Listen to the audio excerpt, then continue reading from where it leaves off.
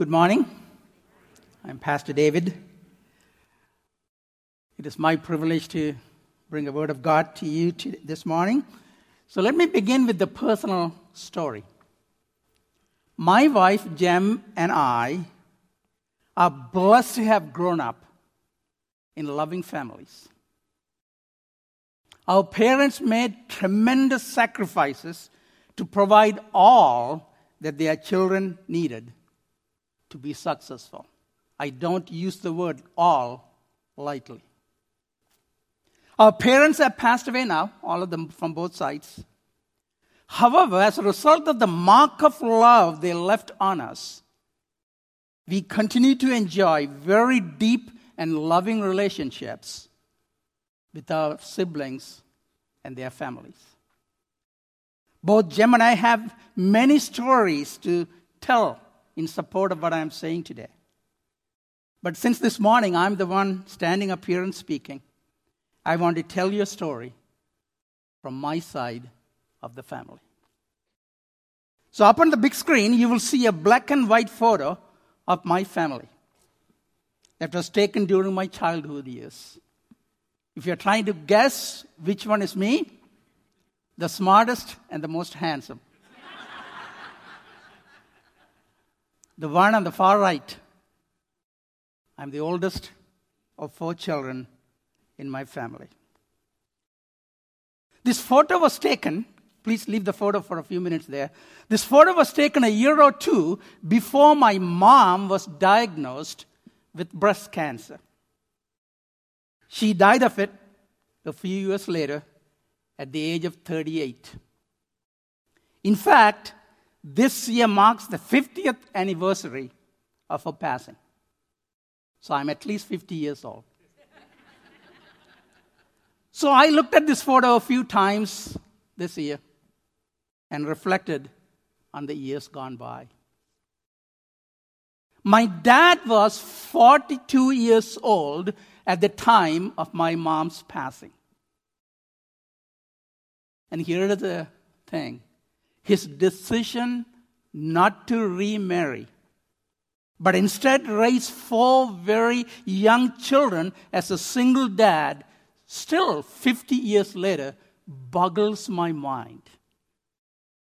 He sacrificed his sexual pleasures and companionship with the wife for the sake of his children.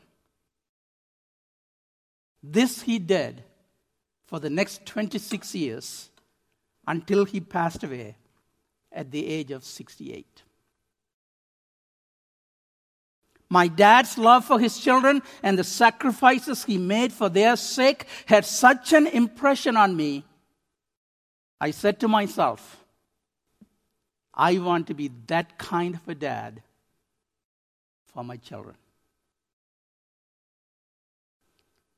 Perhaps some of you know this, that Jem and I have 2 daughters, Adina, who's now married, and her husband, and they have 2 children, and they live in the Detroit area. And Abigail is here with us, having finished her schooling and in the process of interviewing and finding her first job. So she will be here in the second worship service, and you can ask her how Jem and I did in loving them. The point that I'm trying to make is, as a result of the love our parents exhibited toward us, and having seen and experienced what true love looks like in the context of family, Jem and I made a commitment to be loving parents ourselves, showing the same love to our children. You see, in the sermon this morning, which I have titled, Walk the Talk, we'll be looking at 1 John chapter 3, verses 16 through 18. And as I studied this, I realized the message of these 3 verses is pretty much the same. And here's the message. If we say that Jesus loves us and are truly experiencing it in our lives, then we will exhibit the same love by which we have been loved toward others. If we say that Jesus loves us and are truly experiencing it in our lives, then we will exhibit the same love by which we have been loved toward others.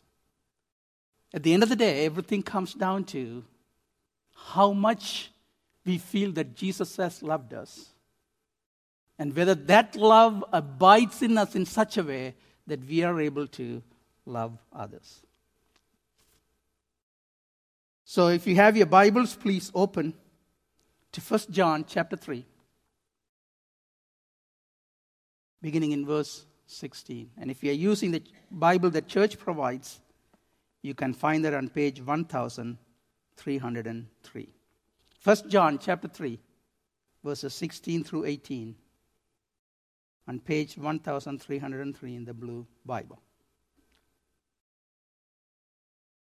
This is Apostle John, one of Jesus' 12 disciples, writing to the church. By this we know love, that Jesus laid down his life for us, and we are to lay down our lives for the brothers. But if anyone has the world's goods and sees his brother in need, yet closes his heart against him, how does God's love abide in him? He was an old man at the time of writing, so he calls everybody little children. Let us not love in word or talk, but in deed and in truth. You see, in the first part of verse 16, we read this. By this we know love, that Jesus laid down his life for us. You see, the Apostle John presents Jesus laying down his life on the cross as the very definition of love. There's nothing else. Do you want to define what love is? Then look what Jesus did on the cross. If someone asks you, explain to me what love is, you and I don't, as Christians, you and I don't have to go any place else but to point them to Jesus and what he did on the cross, and that would define what love is. Now, to help his congregation feel this love of Jesus, because sometimes we hear this word love and say, oh, okay. John Piper tells a story about a group of American prisoners of war during World War II. So that is in the 1940s. They were made to do hard labor in a prison camp. So each one was given a shovel, shovel, with which they would dig all day. Then in the evening, they would come in and give account of their tool. One evening, 20 prisoners were lined up, so they were sent in teams with the shovel, each person with the shovel, and they would dig all day. That's a hard labor in a prison camp. So this is a team of 20 prisoners. They were lined up by the guard, and the shovels were counted. So they will take account if they brought all of those shovels back. And so there were 20 prisoners on this evening, and the guard quickly counted the shovels and turned in rage on the prisoners, demanding to know which one did not bring his shovel back, because there were only 19. No one responded. The guard took out his gun and said that he would shoot 5 of them if the guilty prisoner did not step forward. After a moment of silence, a 19-year-old soldier stepped forward with his head bowed down. The guard grabbed him, took him to the side, and shot him in his head, and turned to others and said, "You better be more careful than this guy next time around." And with that, the guard left. So when the guard left, the 19 men counted the shovels, and it turned out there were actually 20. It turned out the guard had miscounted the number of shovels. So the boy, the 19-year soldier, was not guilty. Rather, he had given his life voluntarily for his friends. So Piper asks, can you imagine the emotions that must have filled their hearts as they knelt down over his dead body? In the 5 or 10 seconds of silence, this young man had weighed his whole future in the balance. A future wife, an education, a truck, a child, a children, career, fishing with his dad. All of that he had weighed in, and he chose death so that others may live.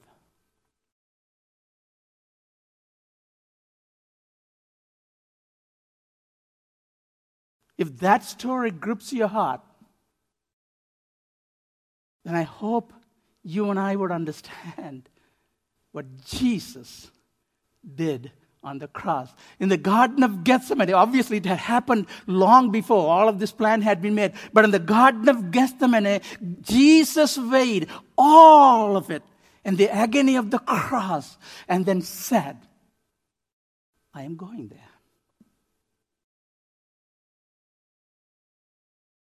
That's why it has become, the cross had become a symbol of love. And you see the Apostle John, again, if you look at what happened at the foot of the cross, all the disciples had run away except the Apostle John, and he stood there at the foot of the cross with Jesus' mother Mary, and saw everything that happened that day. Every word that Jesus spoke, every agony that he went through, the blood that he shed, the difficulty that he had breathing for hours and hours and hours, and he saw it all. And that's why, for John, it was the very definition of love. And John Piper concludes by saying, we know the depth of someone's love for us by what it cost them. It cost this young soldier his life. It cost my dad his sexual pleasures and companionship with the wife as he endured a hard life for 26 years as he raised his 4 young children as a single dad. And it cost Jesus a lot more. And here it is in Philippians chapter 2, verses 6 through 8. Though he was in the form of God, did not count equality with God a thing to be grasped, but made himself nothing, taking the form of a servant, being born in the likeness of men, and being found in human form, he humbled himself by becoming obedient to the point of death, even death on the cross. These verses speak for themselves. They do not require any explanation of the cost to Jesus when he went to the cross for us. Second, Piper says, we know the depth of someone's love for us by how little we deserve it. The other 19 soldiers did not deserve to live any more than the one who died. I and my siblings did not deserve that our dad at a young age would sacrifice his sexual pleasures and companionship of a wife to raise us. Similarly, we who are dead in our trespasses and sins did not deserve to have Jesus take our place. And here's what Romans chapter 5 verse 8 says, God shows his love for us in that while we were still sinners, Christ died for us. Third, Piper says that we know the depth of someone's love for us by the greatness of the benefits we receive in being loved.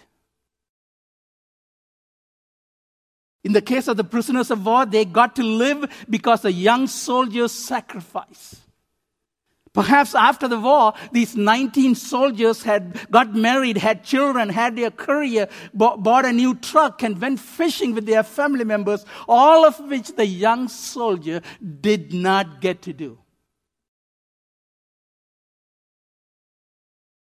In the case of me and my siblings, Dad's sacrifice produced remarkably successful children. Among the 4 children, we have 2 PhDs, two have master's degrees, 2 are pastors, and 1 rose to the number 2 position in the banking industry before he took an early retirement to become the CEO of World Vision microloan program in Sri Lanka.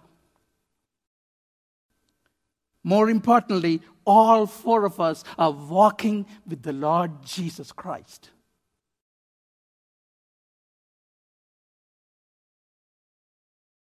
And what benefits do we get as a result of Jesus' death on the cross?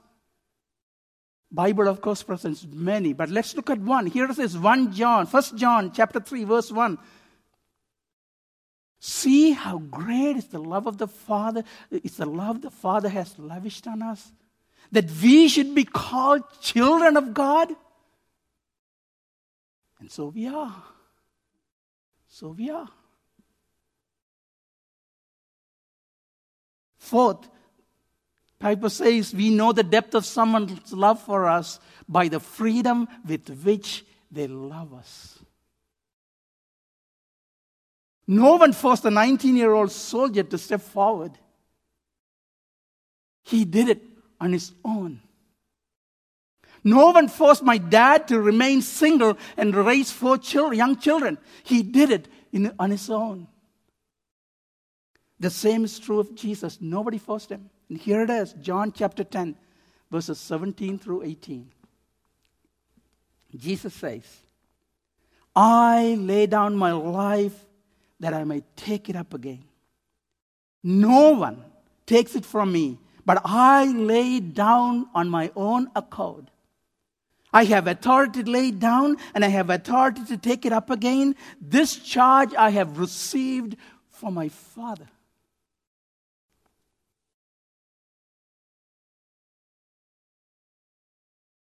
Have you experienced this kind of love from Jesus? Is that love abiding in you today?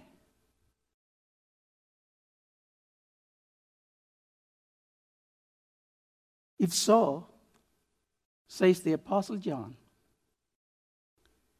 we would lay down our lives for others. And look with me to the second half of verse 16. Again, having said, by this we know love, that he laid down his life for us. And then John says, and we are to lay down our lives for the brothers. Having experienced the love of Jesus, and if that love were to abide in us, then we lay down our lives for others. See, it is true that Jesus literally laid down his life for our salvation, which you and I cannot do. So then the question is, how do we lay down my life for others? And here's where the original language of the Bible in which the New Testament is written, which is Greek, if you dig a little bit deeper, we will find out exactly what's being said.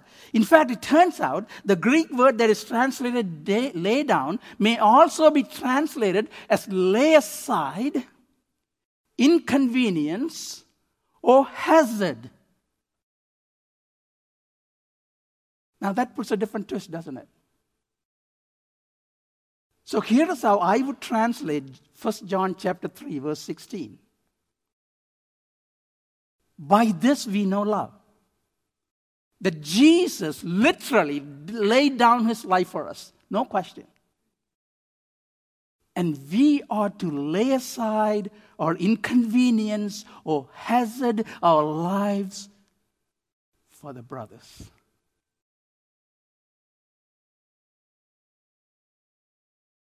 We are called to lay aside inconvenience and hazard our lives for the sake of others, And the obvious question is how? How do we lay aside inconvenience or hazard our lives for the sake of others? The Apostle John provides the answers in the following verses 17 through 18.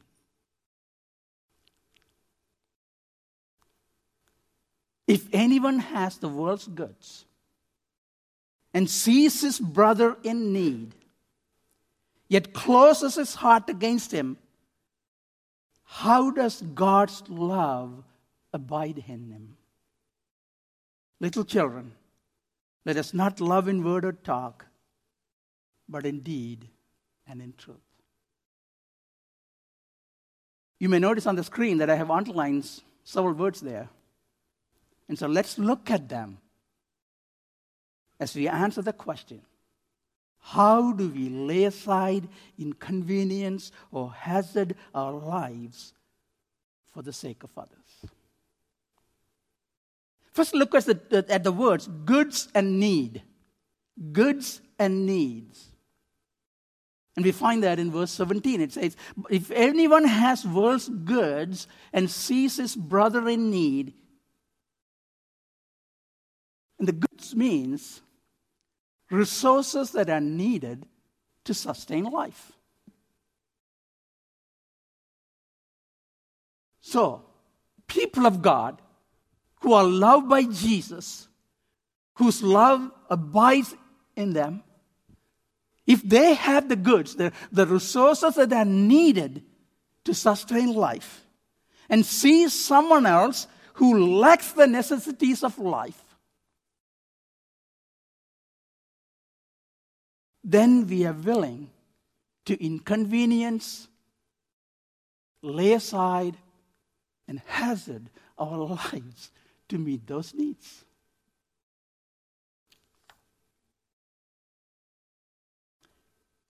Now, many times, preachers and teachers are focused on material needs.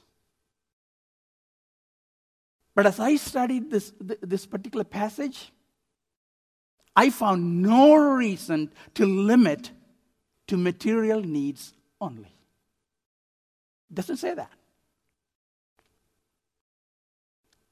Now, somebody might argue by saying, well, it talks about world's goods, and therefore it should be material.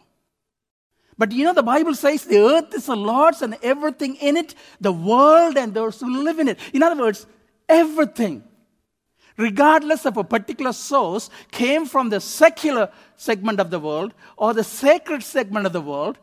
They are God's. God have given those to us. God has revealed those to us. That's why we Christians seek medical help when we need medical help. We don't say, well, that's secular, we don't want it. We don't do that. All truth is God's truth. Everything that's in the world is God's. And it is God's grace that has revealed these two things to us so that we have all of these advances, whether it happens to be in medicine or engineering or business or whatever. They're all God's truth. Therefore, I am with Steve Colbert and Brian Fickett, who wrote this book called When Helping Hurts. And in it they say, if people in need lack knowledge, educate them. If people in need are oppressed by powerful people, then work for social justice. If people in need are struggling with personal sins, sex and drugs and all kinds of different things, then evangelize and disciple them. And if the people in need lack material resources, then give them material resources. So as I went through all four of those, what do you have? Do you have material resources? Do you have Jesus and the gospel, and therefore you could evangelize and disciple? Do you have a passion for social justice issues? Do you have a background in education and therefore you can use that to educate people? That's what it's all about.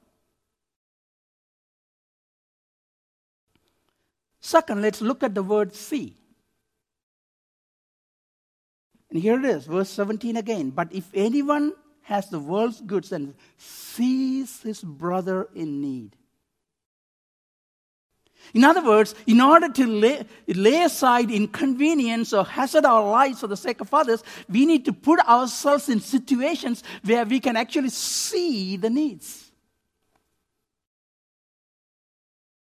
Now, seeing is much more than hearing. For example, hearing a sermon like this on the needs around us. It is much more than going to a Sunday school class and learning about the needs around us. It is much more than reading a book to find out about the needs around us. I'm not against hearing or learning or reading. But seeing is about placing ourselves in situations where we can actually see with our very own eyes the needs of others. This is why here at Midland Free we do short-term mission trips. Like the Love Local mission trip that Amy Nestle talked about earlier. This is why we do Royal Family Kids Camp that you will hear from Rich Clark after and they're following the sermon, because you could actually go and directly see the kids who are suffering, who are in foster care, who are abused. We get to touch them and we get to see them firsthand as opposed to hearing about them. Now, this Thursday, by the way, there's an event for women at North Midland Family Center. And there are about 30 women that are going from this church, and they are looking for more. And if you really want to go and see the people who are living in poverty here in Midland County, go and see. Here's an opportunity. It is this Thursday. And if you'd like to go and see for yourself, again, if you say to yourself that Christ loves me and His love abides in me, go and see the need of someone else. Third, the word heart. And again, you find that in verse 17. It says, but if anyone has the world's good and sees his brother in need, yet he closes his heart against him, how does God's love abide in him? You know, nowadays we kind of attribute the feelings and emotions to the heart. It's on the left side. But that's not the way Bible speaks of the heart. In fact, but the Bible speaks of the heart at the center of our intellectual, emotional, moral, and volitional life. All of it.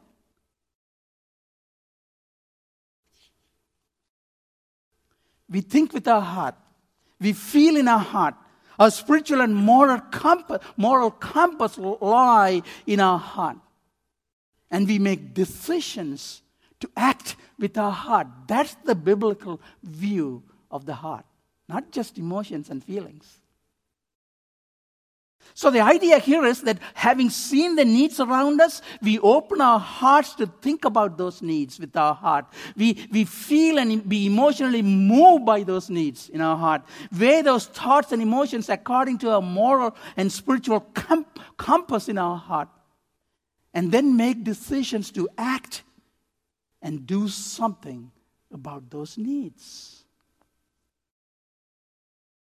To quote Bob Pierce, a former president of World Vision, let your heart be broken by the things that break the heart of God.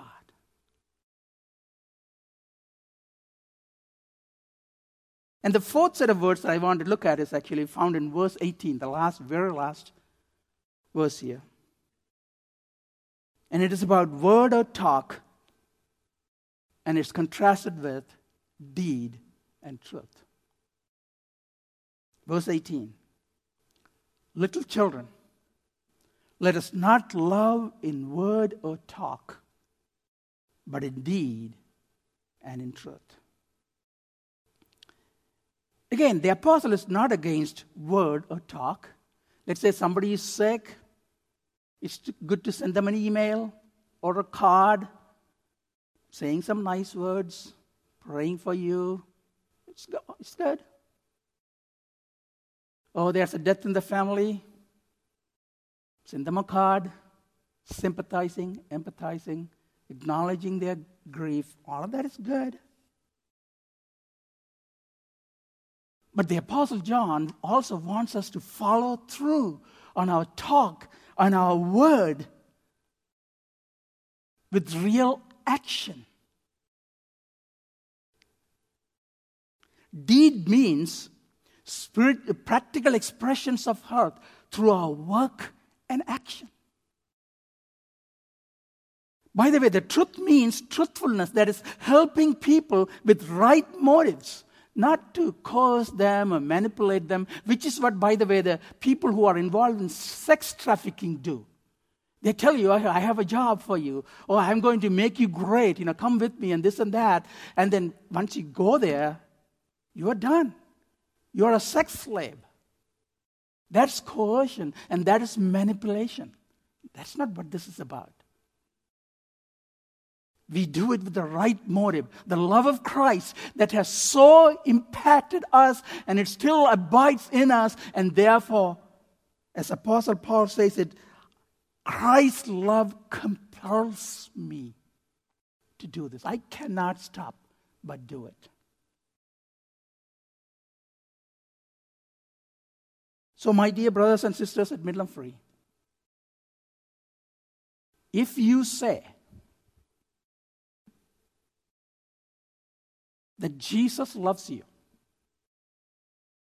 and that love abides in you this morning,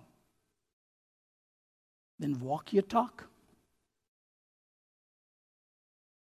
Walk your talk. Go and show that love to others by meeting their needs with your deeds and with your actions. Practical expressions of help.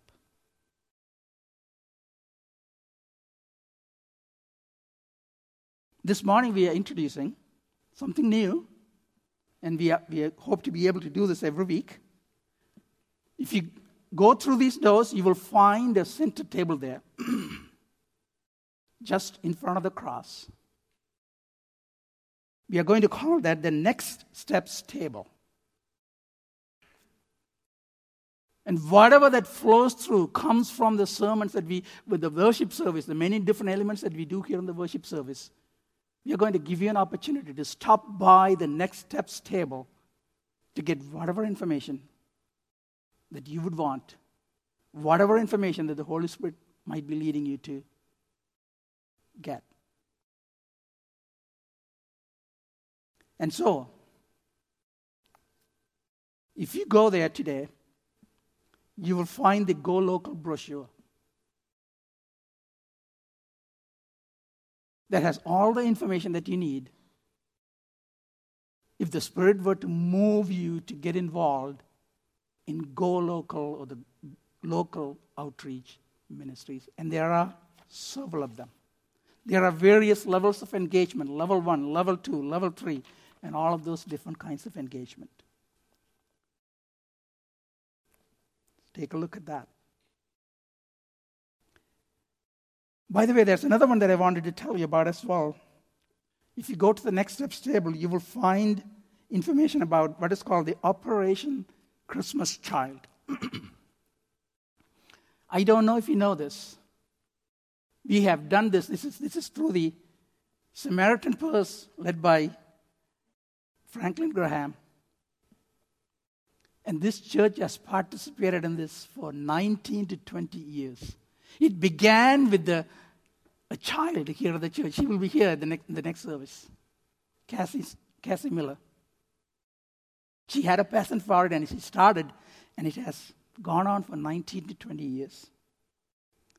For the past 10 years, we have become the drop-off location. If other churches are also doing the Samaritan's Purse Operation Christmas Child, they will all drop their boxes. These are Christmas boxes, Christmas gifts for people, kids in need.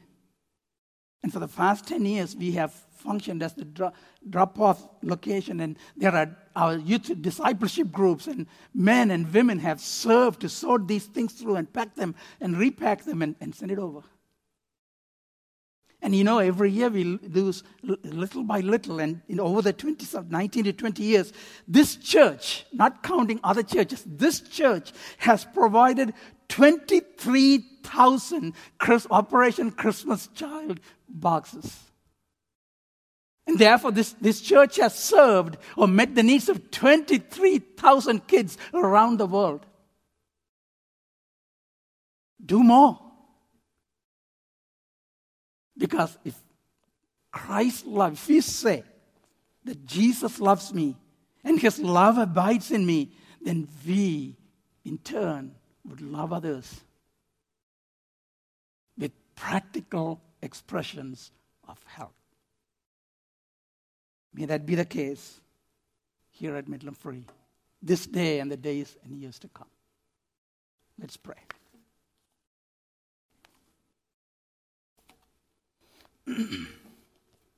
Oh Lord, these are powerful words from your apostle who loved you really. And I pray that you would help us to be the channels of that love to this needy world. And we pray these things in the name of Jesus. Amen.